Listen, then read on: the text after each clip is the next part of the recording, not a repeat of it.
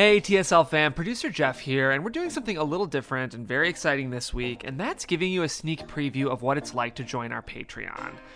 We launched our Patreon last year, and since then we've been able to run about 10 workshops featuring both Meg and Lorian. I hopped in and did a workshop, and we've even featured guest speakers. And it's just been such a fun, inclusive, exciting, and wildly motivational and educational experience, even for me.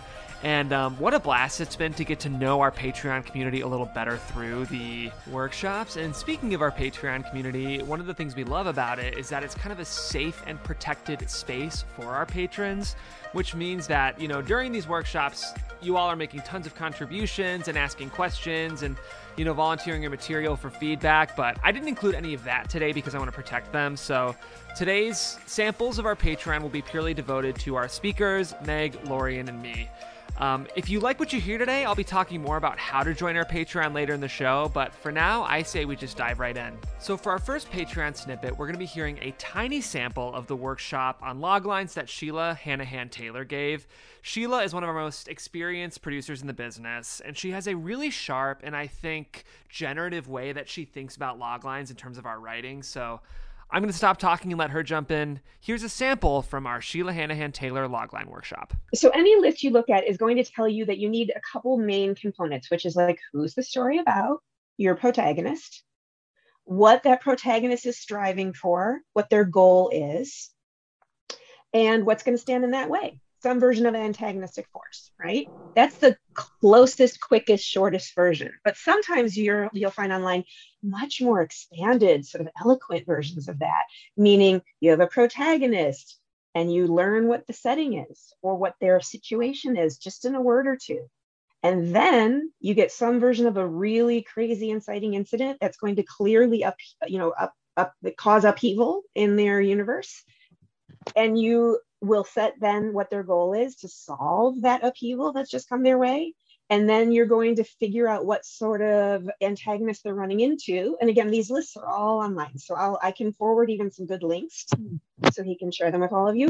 But the cool and interesting thing is when you get into antagonists, just like we all learned in sort of, sixth grade English lit class, there's like man versus nature, man versus man, man versus society, man versus themselves. All of those things can factor into who your antagonist is. And usually it's sometimes a couple, meaning here's the key to me. Usually an excellent story, a well-written screenplay, your protagonist is sure, there's an inciting incident that comes their way. Sure, there's a goal, there's a plan that they need to enact. There's some big fat antagonist in their way, whether it's a mountain or a boss or whatever it is. But there's also a different thing happening. So there's the big fat conflict, super obvious, really tangible. It's out there for everybody to see. It's really cinematic, it's really visual.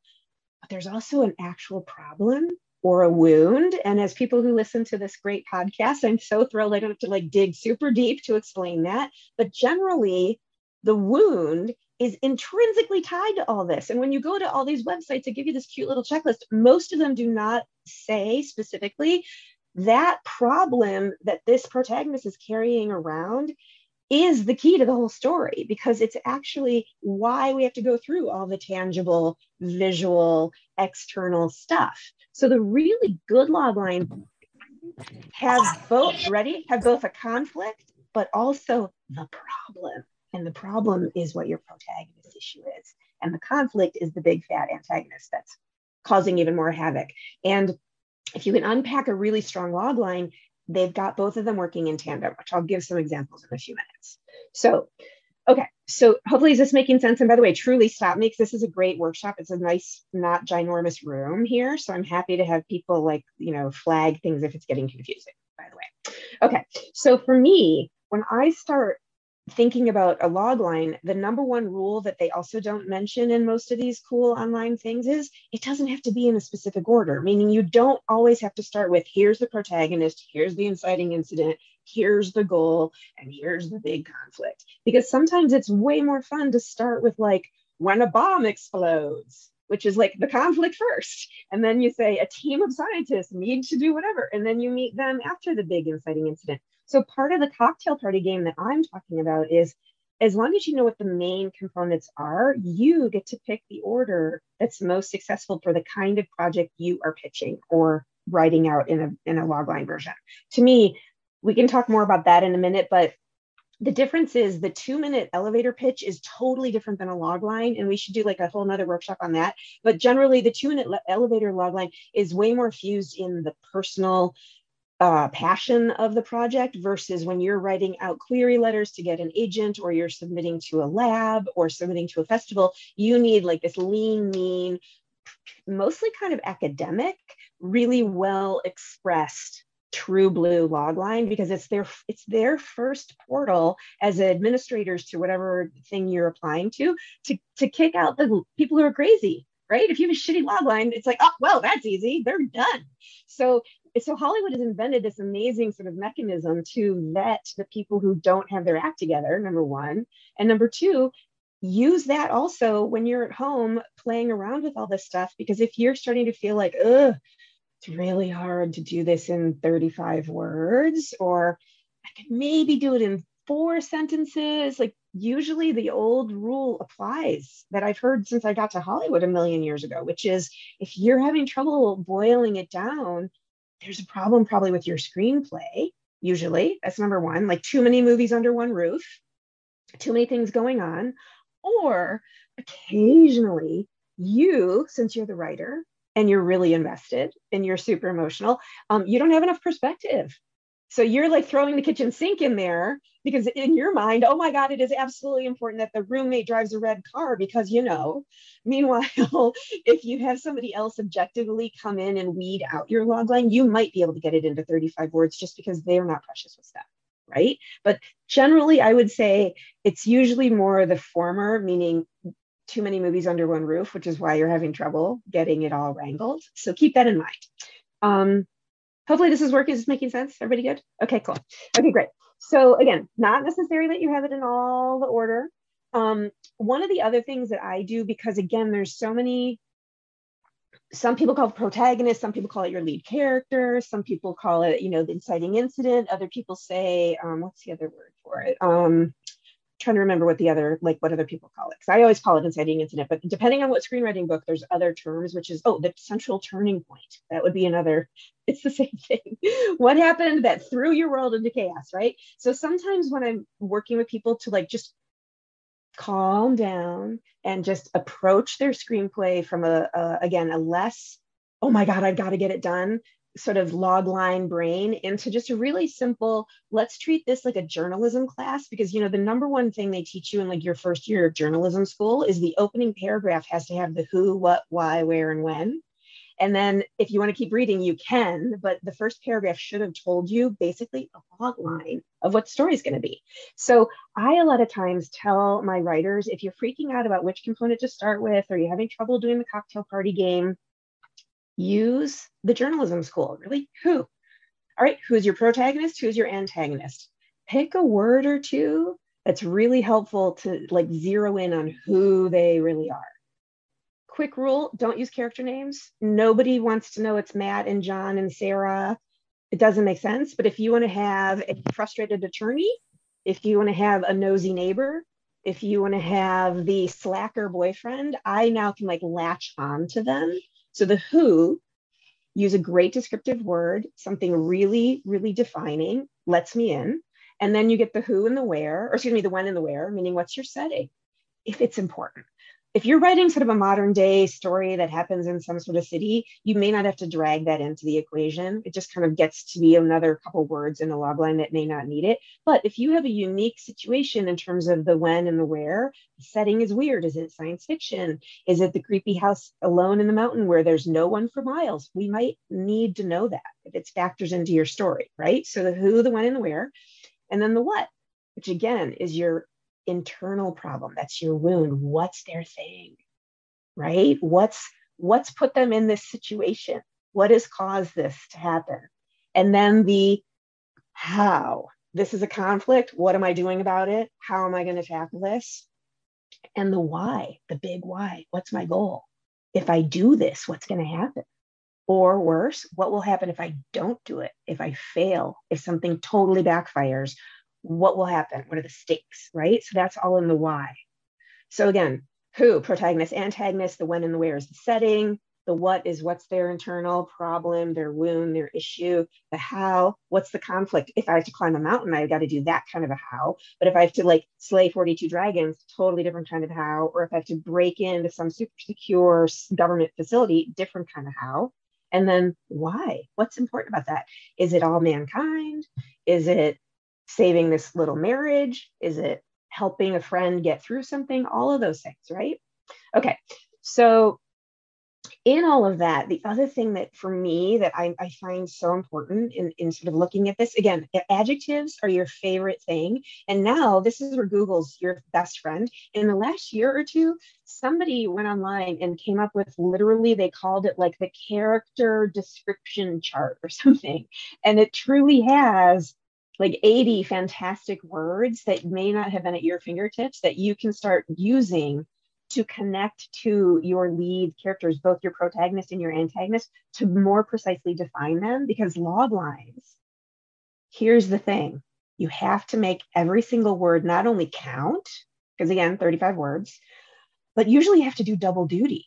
You have to do double duty. So the other big thing that isn't on any of these online portals that I've been seeing is how important when you pick that word, that adjective to enhance who your lead character is or enhance what your antagonist issue is tone. The best log lines not only capture what's happening in this project, but they also nail tone because they chose that exact right word. And one of the things I sent earlier to Jeff, and I don't know if you gave it to the group or not, was like I was playing around with how to do a hangover log line. I don't know if you shared it, I sent but I both. was like, yeah. So I was just, you guys, I was sitting in my car. I had just dropped my kid off from camp and Jeff's like, do you have a sample log line? I'm like, I usually just say them out loud and they kind of work. So let me say one out loud and like, I'll type it and I'll send it to you. So that was like sitting in a car on the fly. But the key to it is as I kept typing, the first couple of times I was describing what had happened the night before because the three guys couldn't remember anything. I used the word debaucherous and I used the word, I forget what else, but all I I knew think is the tone shenanigans was was the wrong. one. Well, then I switched to shenanigans because the Yeah. tone was better. And so even that do-si-do of wow, debaucherous versus shenanigans to me lands the movie in a completely different reception on whoever is reading that log line. Thanks so much to Sheila for that incredible workshop. I will say, I feel like this workshop kind of broke my brain in the best way. I truly only gave you probably 10% of the meat of that workshop, so if you liked it, I'd highly recommend you join the Patreon to check out the whole thing. It's a real game changer, so thanks to Sheila and thanks to our Patreons. Okay, up next, I'm going to give you a sample of kind of what our Q&A looks like. Again, to protect the anonymity of our patrons, I'm going to kind of let you know the questions that were asked. The first question came from one of our patrons who was in the process of writing kind of a paranoid conspiracy thriller, and she was wondering how best to kind of shroud the details of who the main antagonist was while still keeping the screenplay logical and interesting. You have to think of who is, and I guess I'm asking you this, who is your main character? Because who am I seeing? Who is the person trying to figure out the mystery?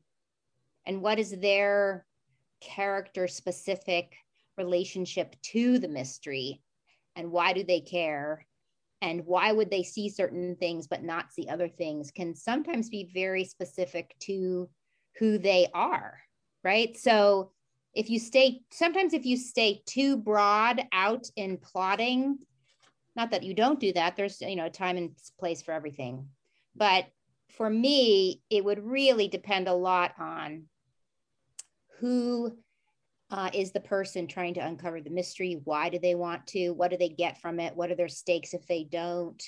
Because all of that informs how the plot is unrolling, because it might unroll a different way if it was a different person who needs to find out. Do you know what I'm saying? Like if it's the mother of a child who's been murdered, that's going to be a different unrolling potentially than the cop, or, so that's my first thought. Lorraine, jump in. Yeah, I was thinking about Sixth Sense and Fight Club, and I just watched Red Notice. I won't give any spoilers, but they're, from the main character's point of view, it's what they're able to see that we're seeing, right? With Fight Club, we're only able to know what the main character is prepared to know about themselves, right? As he sort of comes to as he sort of learns more about the world and what's going on is when he finally figures it out at the end, when we get to see it. Same with Sixth Sense, right? It's sort of his arc is what we're watching and experiencing. So it's really to Meg's point. Yeah. Another way to think of it is when I was working with Jodie Foster, she would ask as an actress, why this antagonist for my protagonist? Why is this the person who's going to crack me open? Of all the millions of people, potentiality that my character could meet, why is this the person? Again, this is an unknown person, but it is an antagonist. Somebody's doing it to her, right? Or him. Why psychologically, what is the cat and mouse game happening to create her arc, to create her shift?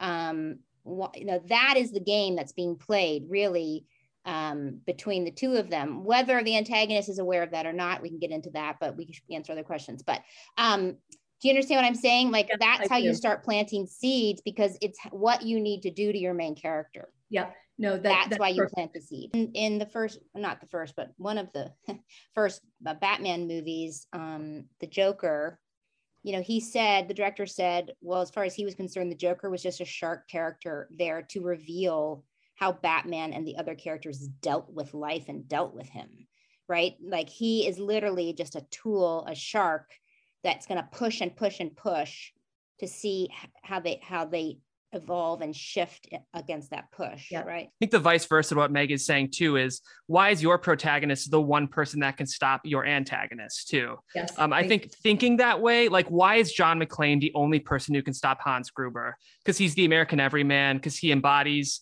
what we need to push against what Hans Gruber represents. So I think thinking that way will also help create more agency in your protagonist as you approach the story. And for our second question, our patron asked about what happens when you find that, especially your vomit draft, is going way off the rails from what you thought your log line or your script was going to be about. I really loved both Meg and Lorian's answers here. I think, I just follow those trails, right? It's scary though, right? Because you're trying to push it back to where it's supposed to go. And I think that takes a lot more effort than just letting it go off the rails to see what happens. Because sometimes the way my brain works is I have to take the long way around. And in order to get back on track, I have to go through the scary forest to get back there. And sometimes I don't get back to the log line. Of course, I'm not great at starting out with a log line. Meg, maybe you can speak to that a little bit more. I mean, it's very normal in the creative process to go off your log line. I mean, it's almost par for the course. So like Zootopia was not about that rabbit for a long, long time. Like I think they were even starting to animate, right? And they got the note, you got the wrong main character. It was the fox who was the main character. So did the logline change? Yeah, the logline changed, but it also stayed the same because it was still in Zootopia, it was still about blah, blah, blah, but the logline changed. So why does that happen? I think because your brain thinks it's going to be this, but sometimes that's the analytical brain telling you that. But the muses are like, fuck that, that's not what we want to talk about. Or better yet, there's a much better story under here that you have to lean into and you have to go for it. And like Lorian said, it is scary because maybe that log line got approved by your manager, or you got a lot of great feedback on it, or you pitched it at Austin or whatever, right? But the truly great, the greats, in my opinion, are willing to just say, it's not going anywhere. You know what I mean? Your log line is not going anywhere. So be brave and let it go off the log line. When I was working with my friend John Morgan, who's an actor, and I had a really hard problem with this in any kind of development moment, because actors play, right? All the time, actors play. So he taught me, because I'd be like, that's a cul-de-sac. And he taught me to go down the cul-de-sac to find something. You might come back to your log line. You might not. You might end up changing your main character. You might end up realizing, oh crap, this is even in the wrong tone. This is a comedy, whatever. You have to really allow it to breathe and be that big of a change, I think. And sometimes you have to understand what the project is and what the process is getting into that project. They're not all the same. Like last night, I spent a good hour trying to come up with log lines and go from the outside in. And then today I sat down and just picked a character and started writing her, and then interesting stuff to come up, right? And that's more my process. But I tried the other way and it really was stinky. So for that's your brain, right? Like everybody's brain is going to be different. That's how my right? brain works. But I would like to get to the point where I could even write a log line at the beginning, like high concept, and then go in and write. So I'm jealous that you have a log line. That's what I'm saying. Congratulations. That's awesome. So that's a great tool. I'm working with a director who he keeps saying, if I can't verbally tell it to somebody, I don't have it. He wants to literally be able to walk up at lunch and go, okay, this is where we are. Okay, this is the story. She's going to start here and she's going to go there, blah, blah, blah. And if he watches their eyes, and that's how his process is. He has to verbalize it. And then he kind of has it, right? So everybody's brain works different, but I love that. I'm with you. I personally need to have an idea of who the main character is and the beginning and where they start and finish and kind of what it is. And then I can go, and then it can change. But I'm a little bit like you. I need all that stuff too. All right, for our final Patreon sample, I'm actually going to share a snippet from a workshop I conducted. This was a micro-budget filmmaking workshop based on my experience writing, shooting, directing, and cutting a feature over the last year that I'm currently selling right now that's playing festivals. And, I just learned so much about the experience, not only about writing, but also about sort of how we can approach our material from the perspective of wanting to see it get made. So I'm sharing only a very short snippet of this workshop right now, particularly about production, but this was a 2-hour workshop and we got into everything from writing to locations to agreements to SAG. And if you're thinking about making your material even a short, I do think this workshop will answer any question you could possibly have. And you will hear me referring to like specific documents and photos and sort of production material. Our patrons get that material included in the description of the episode when they join the Patreon as well. In terms of production, I'm going to keep it kind of general and just some of the hacks that I learned. And again, you can kind of retrofit some of what I'm learning to also apply to what you're writing. So even if you kind of view yourself as a writer only, I still think learning these details will kind of put you in the right mindset as you approach the page, knowing that this is your ultimate goal with your material. So I think like these are general timelines. I basically, when I decided to go all in on the movie and the script was written, that was almost exactly a year ago today. So I'm going to kind of break it down into just chunks. So I think 10 to 12 months before your shoot, you should decide on your shoot dates. In so many ways, filming a movie is like throwing a wedding, in that you have to assemble a lot of people for a commitment and feed them and sometimes put them up and do everything you can to host them well. I think really the best producers are the best hosts because they're concerned about the needs of everyone that's surrounding them. And the reason I make that analogy is because the first thing you do when you plan a wedding is send a save the date, because you want to acquire people's commitment as early as possible. So I would advise on deciding on a shoot date, making that your shoot date and committing to it so that you can start to get people on board right away, or at least have them block that time so that even if you do end up pushing the shoot, that's in the same kind of window that you had them available already. Similarly, I think with planning a wedding, there's big ticket items that you want to lock down fast. So the person you're marrying, that should probably be decided before you send out your save the dates, but also your groomsmen, that type of thing, that's your crew. And big locations that might be hard to get. Those are also the big ticket items. Maybe thinking about flights, those are going to go up in cost. So you can kind of get the big ticket items locked in and then worry about the minutia later. But I would advise that you push that early towards your production. 8 months before shooting, I think it's great to start scouting. Again, I think one of the things hopefully you all have discovered is that location-based writing can be a really generative way to approach your material. So I think getting into your locations or ideas of where you might want to shoot and seeing them and being in them can be really valuable, especially because after scouting, you might realize that you need to make tweaks and adjustments in your script. But again, those can help push you in an exciting new direction.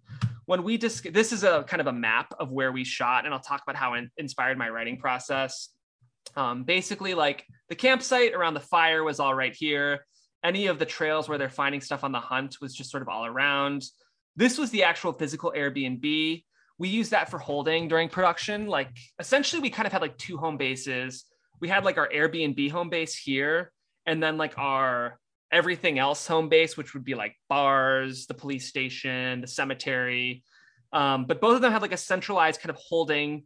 And it's nice, this had Wi-Fi, which is great for data or printing things if we needed it. And of course, holding our talent if they weren't on set.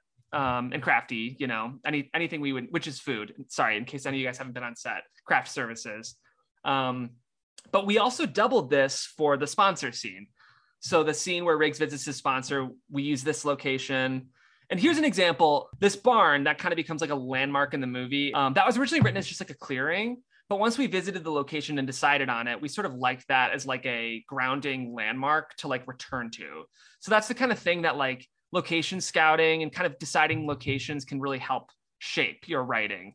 And it's nice because then you're writing and knowing exactly where you're going to be. And if you're directing it, you can start to picture your shots. And it's nice because like you're not going to be panicking about a location 2 weeks out that you can't find because you have it locked. So like I kind of knew 4 months in, like we were going to be okay on locations because I wrote for them. So I'll just, for reference, in case it's interesting to you all, this is the college town we shot in, just in case anyone's curious. It's a school called Miami University, but it's in Ohio, which is very confusing for many people, but that's where I went. The nice thing was this production house, which was like also our production office. Essentially, we kept all of our props, equipment, and wardrobe there. It was a 6-bedroom house. So another thing that's nice about a college campus is it's typically student housing, but we shot in the summer. So we got it for like an unbelievably reasonable lease because it was going to go unused. So like if a college campus can be a great place to shoot for that reason. And that's where we put up our actors. And they each got their own bedroom and it was a shared bathroom, but like the communal house situation is kind of fun when you're shooting because it's like you're a family and you come back from set and you have a beer and watch the dailies. Like that was all really kind of fun. The coffee shop was right here. The bar was right here. So you can just see how everything was, we had a day where we shot 4 hours at this coffee shop, 4 hours at this bar, and 4 hours in this police station, which that's insane, right? 2 company moves. Like any producer would be like, what are you doing? Don't do that. But we knew we could because they were blocks away. So just if you can think about a situation where locations are this easily accessible, it really gives you the opportunity to really crunch your production schedule, which of course saves money. When it comes to scheduling a film shoot, there's, in my mind, and if anyone wants to hop in, if they feel like I'm missing anything, I would love it. But there's kind of like 7 major factors that affect the way you would choose to put together your schedule. Of course, like your actors is a really important part because you can't make a movie without your actors. And I mentioned like the big name idea. If we're only getting Brad Pitt, because to be clear, like it was Brad Pitt that we were talking to for that scene. Just kidding. But if we're only getting him for one day, we will move mountains to make sure that is the day that we're bringing him in and shooting there. So actors are a really important way to schedule. And sometimes if you have limited availability, it really dictates your schedule, which is fine. Story, of course, if you're able to shoot in order, that's always going to be your best bet. It's helpful for actors. It's helpful for continuity. It's helpful for your scripty. It's rarely the case, but there are some directors who are fancy enough now that they're able to like demand their producers that they shoot chronologically. So the most that you can, like if you're block shooting at a location, at least shoot your scenes in order at that location, which we'll talk about in a little bit. The idea of intimate or challenging scenes. So, there's a couple PG-13 spicy scenes in our movie. We're not going to shoot those on day one, right? Like that's not cool to your actors. You want to ease everyone into the process before you're doing really challenging stuff. Continuity. I'm going to change wardrobe to just be thinking about continuity instead. I think as much as you can, like be thinking about what your characters will be wearing at certain points can, I think, save you a lot of time. So you're not doing a lot of changing on set. Of course, locations are typically the way you would schedule. I should probably have pushed that up because that's probably the most powerful scheduling variable when it comes to putting your shoot together, aside from your actors' availability. Company moves, the less the better. Timing, if you are limited to a certain time in a location. We shut the coffee shop down between like 2 p.m. and 5 p.m. because that was their slowest hour. So they offered us the best rate. And then, of course, if you're shooting outside, lighting. There's that particular scene where Lola and Catherine are arguing after her freak out near the beginning of the movie. We really wanted to shoot that at sunset, so we try to get that golden hour shot. So those are typically the things that affect how you schedule a movie. And again, having those constraints in mind as you approach your schedule, I think can be really helpful. So I hope this was a helpful episode for all of you, regardless of whether or not you're interested in the Patreon. You know, we always do our best to give you the best content we can, but if you like what you heard today, I'd love for you to consider joining our Patreon.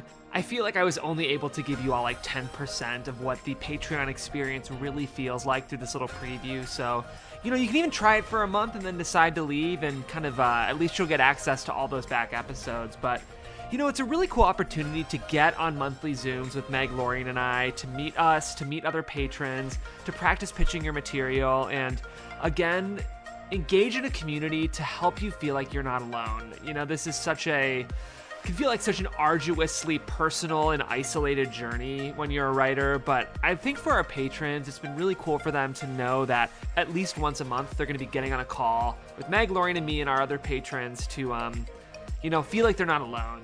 So we really thank you all for tuning in and listening. If you are interested in joining our Patreon, I'm going to include the link to sign up below. You get access to these workshops in addition to every episode we release ad-free. And when we do have guests on the show, you will get a bonus kind of 12 to 15 minute reflection based on what we learned from those guests. So thanks again for listening, and remember, you are not alone, and keep writing.